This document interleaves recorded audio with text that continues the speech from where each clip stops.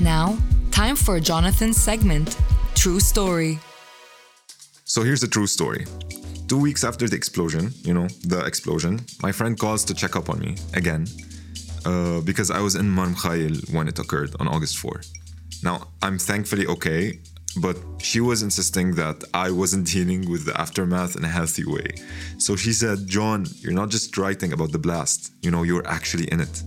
And I laugh and I tell her, no, I'm just an observer who happened to have really good seats, like front seats, like amazing seats, I would say. But truth be told, I wasn't that okay. I mean, I joke about it a lot and maybe that's not very healthy. But I also kept rewatching the video of the mushroom cloud exploding and I would refuse to go out. I refused to have fun. I had a bit of a grudge against the people who were going out and having fun. I think a lot of those who lived through August 4 are going through the same pattern, this obsessive need to kind of revisit the event, rewatch the videos. And I thought of why that was happening.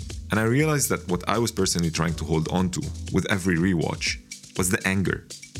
This is Jonathan, and today's story is about anger.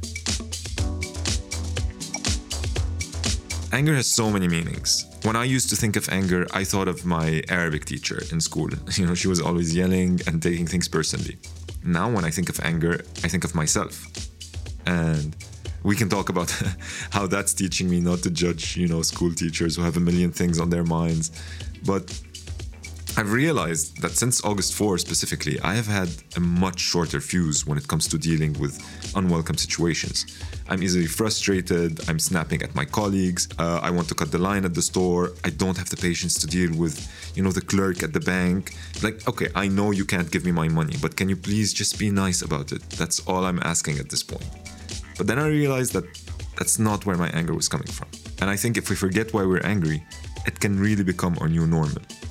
It just becomes the emotion that we negotiate with all day long. It becomes automatic. And we've seen it happen, by the way, not just with people who have survived the explosion or the people who have survived, the past year with the COVID and the economic meltdown and everything. But we've seen it also with the generation that lived through the Lebanese war.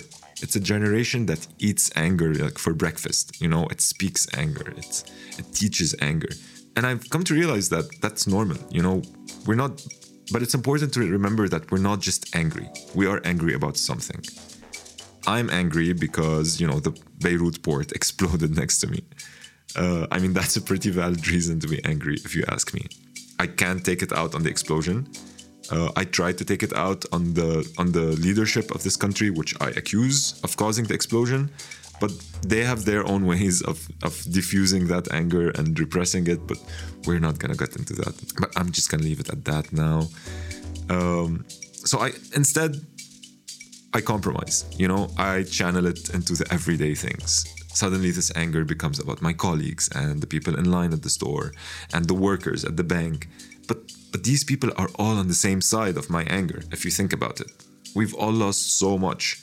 And those who didn't lose their homes have at least lost a home, which is Beirut, the place where it's home. I can't think of a better way to describe it, and it's been destroyed. And it's okay to be angry. That's what I've come to realize. That's how I've reconciled my feelings now. And anger isn't just, the Arabic teacher at school having a bad day and, having to deal with obnoxious children. On the contrary, it's a powerful emotion that stems from injustice, and we must keep it focused on that injustice. Eyes on the prize, مثل ما بيقولوا. And that's difficult. I think it's a daily exercise in bravery and discipline and politics. But we must remember every day who we're angry at and what we're angry about. We are not angry at the people in traffic, at the colleagues, at the workers at the store, at the people who get in line, the people who bother us on Facebook. These aren't the people we're angry at. That's not why we're angry. We are angry at systems, at oppressions. We are angry at leaderships that have, by neglect or bad intent, caused a catastrophe.